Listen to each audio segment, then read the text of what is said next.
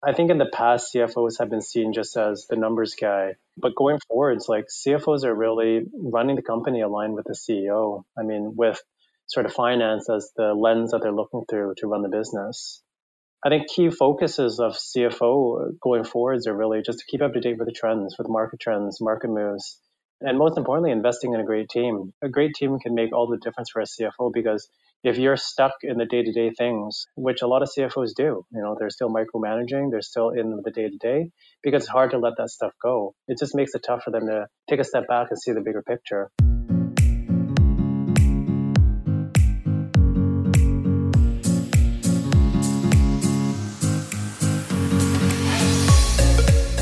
Hey, this is Danny, and welcome to the Spend Culture Stories podcast. We're not just another boring finance or procurement podcast. We explore the sometimes challenging stories and learnings when people, spend, and organizations meet, and how to drive sustainable growth while still balancing control and agility. We have vulnerable, honest, and raw conversations with only the most forward-thinking CFOs, finance executives, and procurement leaders who are challenging the status quo, that the way we've done it is just not enough. This is Spend Culture Stories.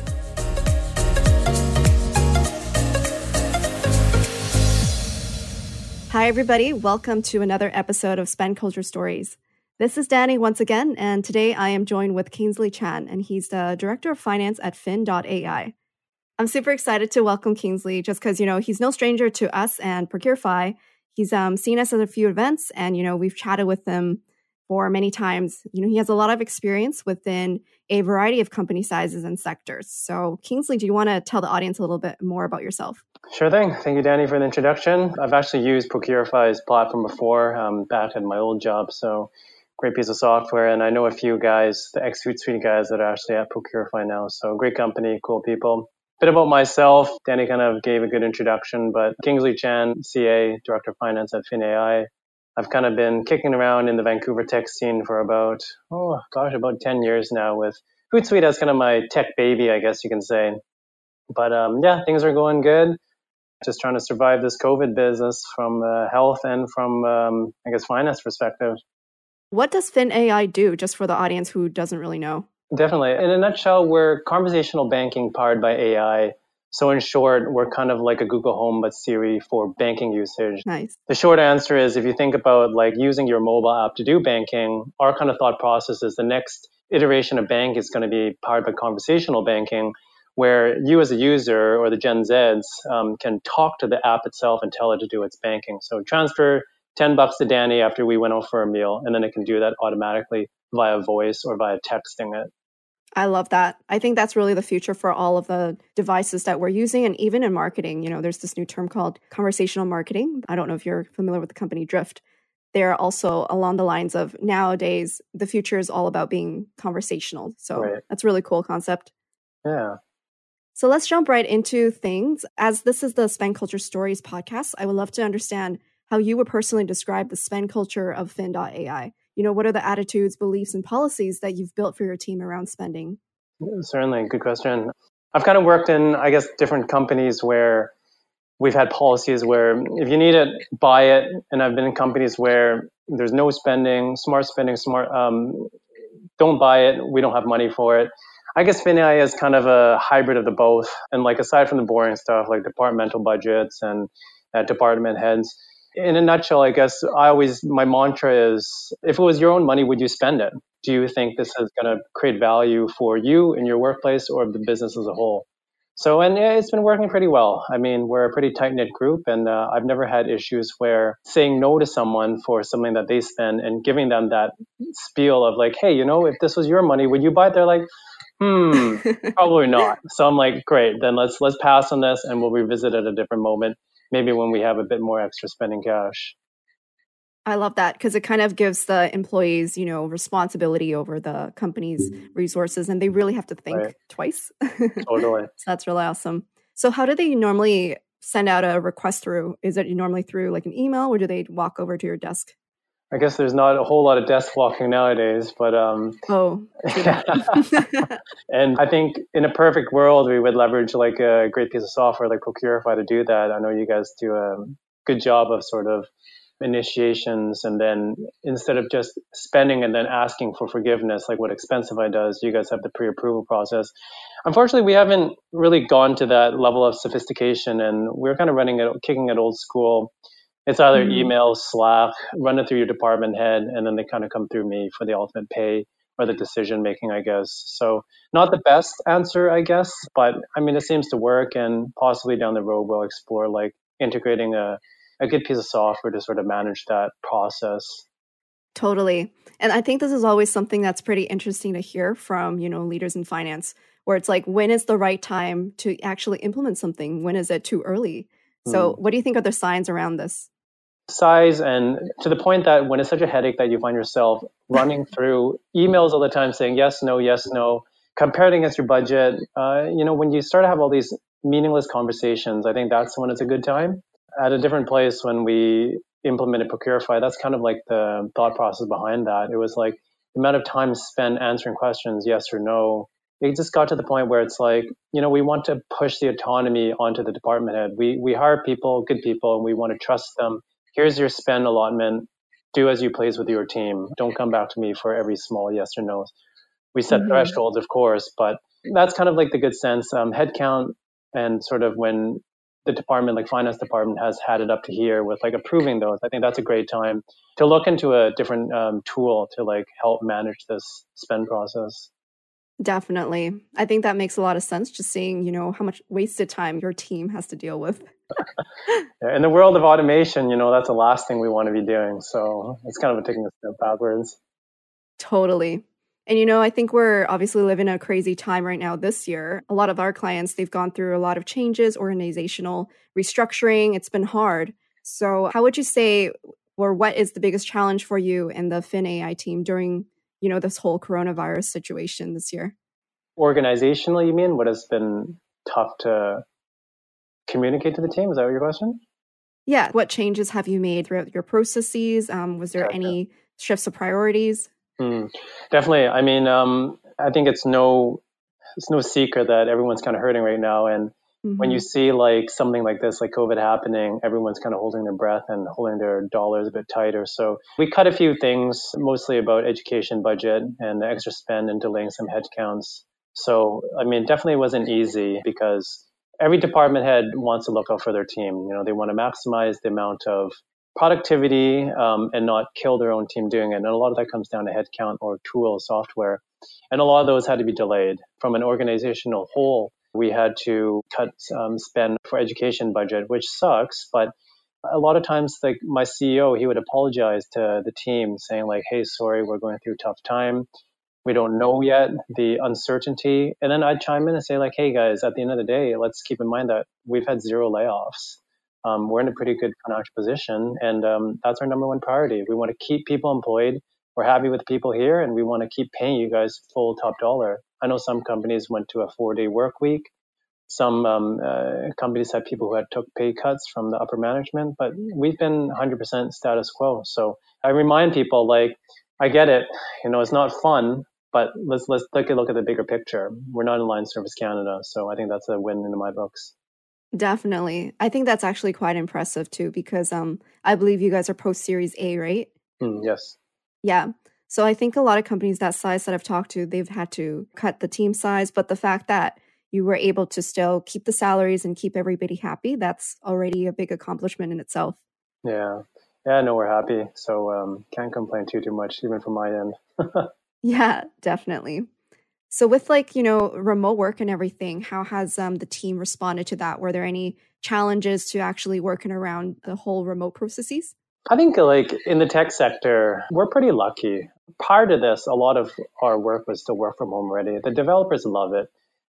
Just looking at like ticketing, like you see so much activity in like the 3 to 4 a.m. timeframes.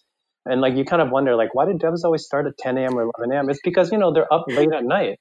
A lot of people have families, like, they got to go home. They got to attend to their family, their kids. Most of us are pretty young. So some of us have they're young parents. And like, when do you find time to do the work? So they do a lot of the coding at night. So this has been amazing, like in terms of like work flexibility.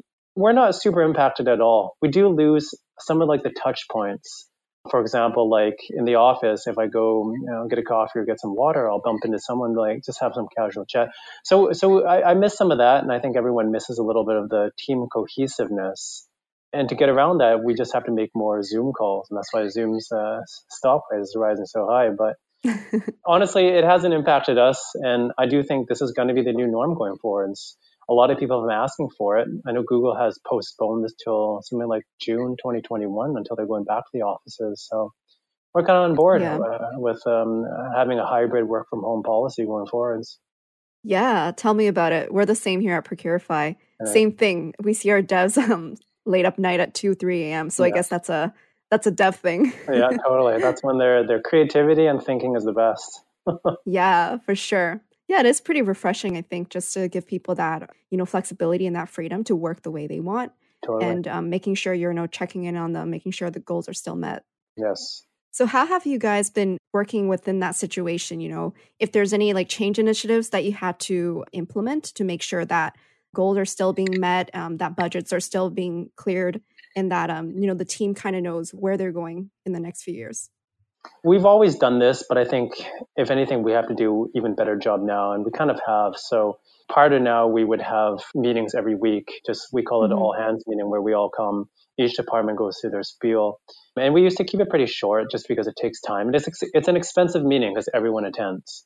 The price has gone up because we have now more time spent on this to get everyone caught up to speed.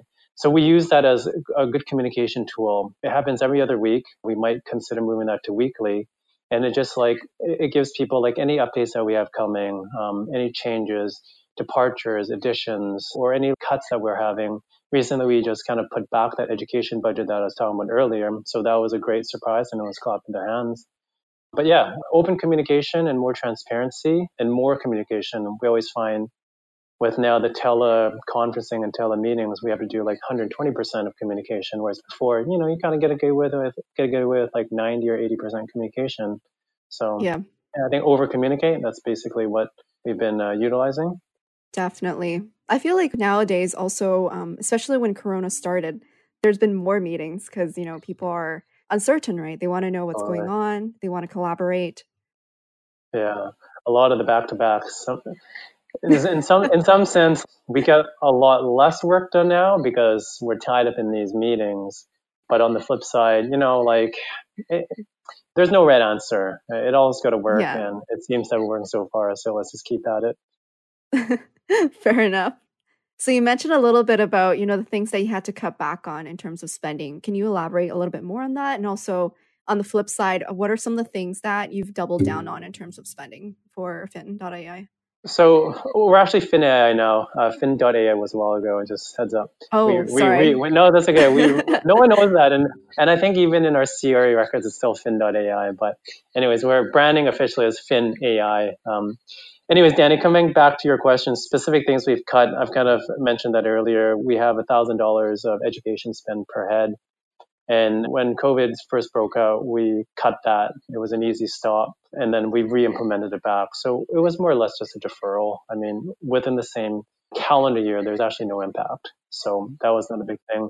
We slowed down a few hires. And even from my team, I wanted to make a hire, but kind of leading by example. Like I said, you know what? I get it. Let's all run a bit leaner. Let's hold our breath and let's see what happens because the uncertainty, we don't know. So we've definitely cut a few headcounts here and there that we wanted to hire. Where we have increased on spend is security for sure. Our business is pretty sensitive. We don't necessarily have PPI, private information, but because we work with banks, you can understand the severity of security leaks and sort of privacy in that manner. So with individuals kind of not being physically in the office, everyone needs to VPN now. So we've increased sort of some of those, I guess, services, you can say, to increase monitoring, bandwidth, and just overall general security DevOps practices in our business. Yeah, that makes a lot of sense with the industry that you guys are in. That's never even something that I would think about. Totally. It's a pretty specific thing. I think a more broad thing that a lot of other people are doing that I've known from my peers is we also have increased on our marketing spend. And in some sense, it's not a specific huge dump of money in marketing for X whatever, but it's more of a shift because historically we'd go to events or we do like booths. Now it's like all of those are cut. So now we have to pivot into like we're doing a lot more webinars and we're investing money into like other channels of marketing spend. And because we're not super good at it yet, we haven't tweaked and fine dialed things, we're spending a bit more money. I guess a bit of a learning curve is what I'm trying to say. So we have increased a little bit of spending on that front too.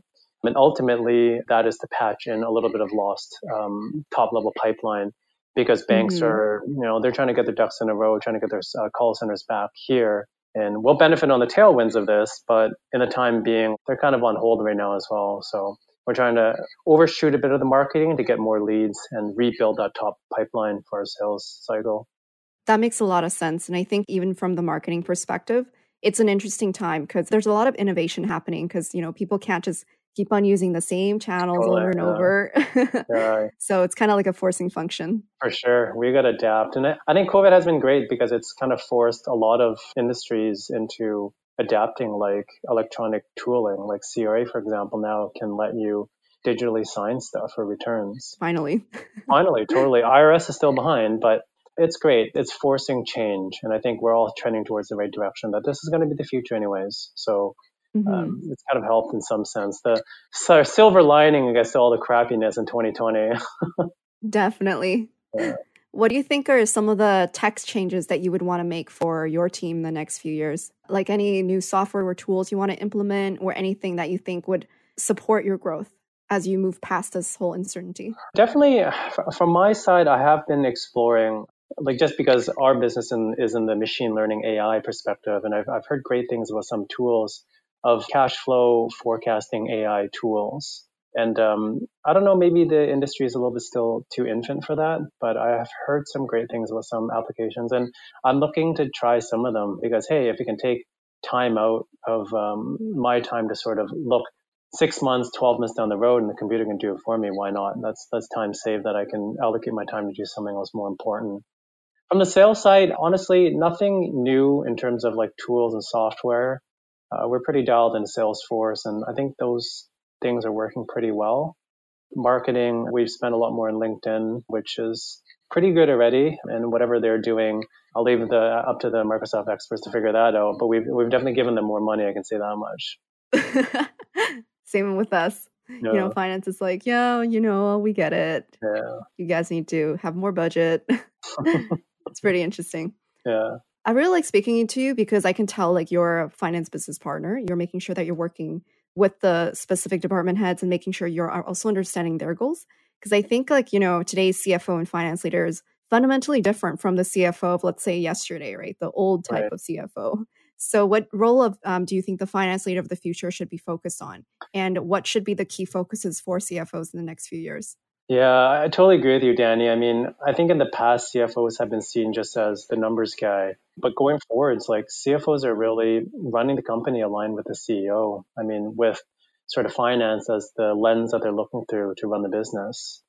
I think key focuses of CFO going forwards are really just to keep up to date with the trends, with market trends, market moves, and most importantly, investing in a great team. A great team can make all the difference for a CFO because if you're stuck in the day-to-day things, which a lot of CFOs do, they're still micromanaging, they're still in the day-to-day because it's hard to let that stuff go. It just makes it tough for them to take a step back and see the bigger picture.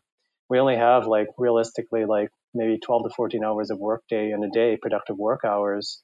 So if you're allocating this time on the day-to-days, you have no time to sit back and think about sort of the bigger picture. Yeah, definitely. I think that's such a good point because I feel like you're sometimes in the trenches, right? And that's a good attitude to have to work with your team. But if you're not able to get out of that trench and, work on the business as well, that's where things start falling apart. That's where your value is as a CFO, not in running the finance. And I think the trend really is to push more of that down. Yeah, definitely. So what do you think are the biggest challenges that, CFOs and finance leaders need to prepare for in the next few years as we kind of transition out of this recession? What are you preparing for right now? Awesome question. Tons of things, actually.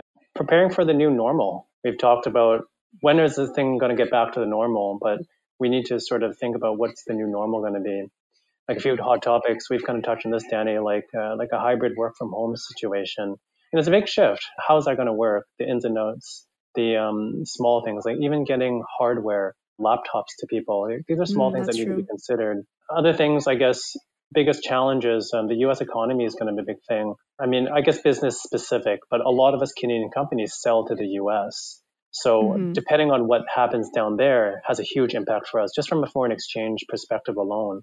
In the recent 2 months, you've seen a dip from 1.4 to 1.3. That's a 10% off your margin. Yeah. So definitely going forwards, we need to start forecasting with gross margin par or revenue par, assuming taking FX out of it or engaging in FX hedges to sort of mitigate that risk of foreign exchange. A lot of people don't think about this, but it's hey, 10% off your business, that's it could make or break. And if this will never happen, I don't think, if FX goes back to par, we're talking about a 30% cut in your revenues. So Yeah, yeah. that's crazy. So some things, and then also just consolidations. There's tons of consolidations happening. Statistically, I think 2 quarters after any recession, there's tons of consolidation, tons of M&As. Big corps like Kinaxis bought RubaCloud recently, 80 million deal. Enghouse buys stuff all the time. So these are just Canadian companies too. There's tons of M&As happening right now because companies are shopping. Things are cheap and they're looking for good deals right now and how to patch parts of their business that they don't have before. So look out for consolidations. I think that's going to be a huge topic in the next year. The next year is going to be filled with tons of M&As. So, and lastly, just capitalizing on tailwinds of this COVID business. I mean, we're going to be one of the winners because our value prop to banks, direct value prop, is we can alleviate call center volume for you. We can leverage AI and machine learning to reduce that bottleneck of call center. You got a lower supply of workers, a higher demand of callers. What do? Use a computer. So Yeah. CFOs and businesses need to start thinking about how to capitalize on tailwinds of COVID because it's truth. We can't avoid it. It's going to set a new norm for us. Yeah, definitely. I think you got so many good points there where you're starting to realize what are some of the market trends and even psychology behind, when something like a recession is over, what will people start thinking about? How would they behave? Yeah. So I guess the next question is more on fundraising. Sure. With fundraising right now, I feel like there's 2 perspectives going on. There's some people that are like, well, investors are going to be more wary about where they invest in companies. And then there's the other perspective where they're like, well, investors actually are even more excited now because there's a lot of companies that are risen from the ashes, from recessions. So what do you think about this? Do you think this will change the finance and operational strategy or your organization if you think you're going to raise again in the next few years? Honestly, Danny, I wish I had the magic 8-ball to see this too. Nobody knows for sure. As Warren Buffett always says, you got to be greedy when people are fearful. And maybe no one cares about what Buffett says anymore because he's old. But quoting Catherine Wood, she's a superstar of 2020. She's talking about inverted yield curve. It doesn't matter. Technology is growing so fast that it doesn't matter about the inverted yield curve anymore. That's heavily based on oil, whereas we're gearing for solar, for EVs. That's kind of the future. So does the inverted yield curve even matter anymore? No. In my personal opinion, kind of alluding to what we talked about before, I think there's going to be tons of M&A consolidations in the next year and 2. So one, there's going to be these funds that have made a sale. So now they got extra capital to invest elsewhere. Idle money is worth nothing now. Interest rates are at a record low. So they're going to look to spend to invest. And also, there's just so much dry powder out there right now. Back in the days, everyone was even when I was at Hootsuite, it was go IPO, go IPO. And now there's so much dry powder out there that people don't really care about IPOing anymore. There's nothing to do with this cash we have on hand. Interest rates are minimal to none. The fear of missing out, let's start buying. And I don't think there's going to be any slowdown in terms of equity raises. It'll be different. But in the tech sector, we're lucky. I don't think there's going to be a substantial impact on the downside of equity fundraising. Feeling bullish, I guess. I think you got a good point there because even right now, the stock market, right, it's going up and down, up and down. Yeah, a lot of people are like, ooh, okay, even today, there was a discount going on. So today was a big one because all the unemployment numbers were announced. And also it's long weekend on a Friday. Nobody wants to hold over the weekend and pay. A lot of people trying to margin, right? So today was a shopping day, you can say. But if you believe in the market, honestly, the morning was down and near afternoon close, everything recovered. It's not all that bad. Yeah. The presidential election might create some economic uncertainties, but I think everyone's pretty bullish on the market right now. So we also have to think of NASDAQ is tech companies. It's got FANG in there, like Facebook, Amazon, Netflix, and Alphabet. So like FANG are like immune to this. They've gained from COVID. So NASDAQ is circled around these 4 top dogs. So like, it doesn't matter. The market's going to be hot for a while. But anyway, this is my opinion. Yeah. I can tell you're very passionate about this topic and you know a lot about it. Well, I think any finance person should be in the loop with market trends. That's kind of our business, in the know. So, yeah. Definitely. So what kind of advice do you have for aspiring finance leaders or budding accountants who want to get into this tech SaaS software space? Totally. I think it's a great space to be in. Good pay, a lot of flexibility. So I guess 3 main things that I always tell my mentees. I'm also a CPA mentor. I mentor a lot of CPAs. Nice. Stay informed, stay connected, and stay humble. And by informed, just the fact if you're informed, you're on top of the news, on top of trends. They always say mature, intelligent people talk about events and topics. Immature people talk about gossip about people. And you don't want to be caught on the latter side. You don't want to be those immature people. You want to talk about current events. So stay informed. And if you can illustrate that you're willing to invest the time to know what's going on, that speaks a lot, because it shows like your ability to want, your curiosity to learn. And that speaks a lot to how you will work in a job environment. That's my opinion. Mm-hmm. Staying connected, like Vancouver, Canada is such a small community. Like you said, we've chatted a few times, and I know a few people at Procurify. Someone will know someone that will know someone. And my opinion is people in this community just want to help people. So for the aspiring people that want to get into this field, like just keep chatting with people and don't be afraid to ask. I love that. Stay humble. I don't think tech has any space for snobs and we don't like internal politics. I think you and I both can agree with this. We want to channel energy to disrupt technology, create a better tomorrow for everyone. It sounds very cliche, but a lot of what we're doing is really creating technology to create a better future for the next gen and I guess for our own convenience too. So stay humble. Like, I think you guys preach this too. Like, titles don't matter. So who cares? Just do your work, do good work, and stay humble. Don't be so cocky about it. Yeah, I love that third one. That's such a good philosophy to have in life. It's almost like a forever learner's mentality. There's always something to learn from people that you meet, and there's things that you don't know where you think you might know, but maybe totally. The honest truth is the more you know, the less you know. Yeah. The only person that thinks they know more than someone else is because they actually don't know a whole lot. Once you learn a little bit, it opens a whole avenue, and someone will always know more than you. So definitely stay. Like my personal email signature is at the end of the day, the king and the pawn go back to the same box. As in, like, at the end of the day, it doesn't matter. You're no better than me. We just have had different experiences. So I do believe that. I am 100% with you on that. Sorry, my phone just rang, by the way. No worries. The work from home, it's been pretty good. I've been in meetings where dog barks, kids. Yeah. One of the partners I work with at one of the big 4, every time I'm on the phone with her kids come in and ask her to authorize the iPad because they want to make an in-app purchase. And they know, they're smart kids. They know she's going to just say, yes, yeah, go away, because she's on the phone. She's on a work call. Oh my gosh. That is so sneaky. So smart. Smart kids, yeah. Yeah. Attack them while they're weak, right? Exactly, yeah. Kids are smart nowadays. Totally. I personally learned a lot about both you and also Fin AI. There we go. We got it right this time. You're a learner. Smart. Yeah, and I love the tips you have also for upcoming, finance leaders. I feel like that's applicable to anybody. So I really enjoyed our conversation. Super. Thank you for having me. I think this is a great thing that you guys are doing. Don't stop. Content is king nowadays, so keep at it, Jenny. You guys are doing an awesome job. Thanks, Kingsley. Thanks for tuning in to another episode of Today. If you like this podcast, please make sure to subscribe so you don't miss another great guest. We'd also appreciate it if you give us a 5-star review on iTunes for the Apple listeners out there. This podcast is sponsored by Procurify, a spend management solution that is making managing business spend simple. I know there's still a lot of you that are using spreadsheets, credit cards, and expense forms, or a mix of the above. Perhaps you're still using a procurement module in your ERP that is clunky and outdated. Procurify helps you implement proactive controls so that purchases are tracked and approved by the right person before it hits accounts payable. Never have to worry about a surprise invoice ever again. There's a reason why over 400 customers around the world love us. Our award-winning, easy-to-use system is loved by people everywhere. It's actually a purchasing system that your employees will actually want to use. believe it or not.